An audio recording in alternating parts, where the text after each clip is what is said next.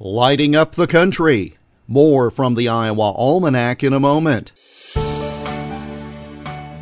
Hello, Iowa. This is Michael Swanger, owner of Iowa History Journal.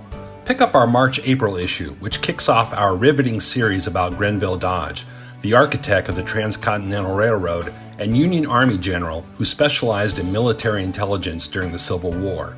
It's the kind of in-depth story that you will only read in Iowa History Journal.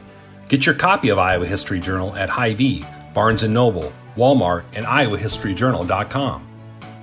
There is no limit to electricity's power to serve you, and the more you use of it, the less it costs.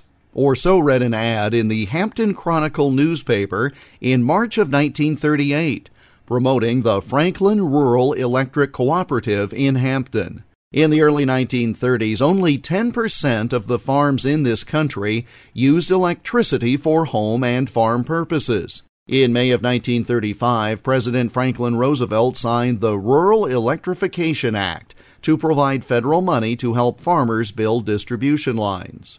In February 1937, the Federated Rural Electric Association was created, covering the counties of Franklin, Hardin, Wright, Butler, Grundy, and Hancock. A plant was built, and the first meter was set at the E.H. Messerschmitt farm in West Fork Township on March 21, 1938.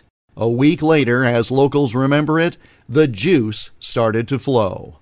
The Franklin Rural Electric Cooperative became the first co-op in the nation to put farmer-owned generated electricity out on farmer-owned lines, when electricity started to run through those lines on this date in 1938.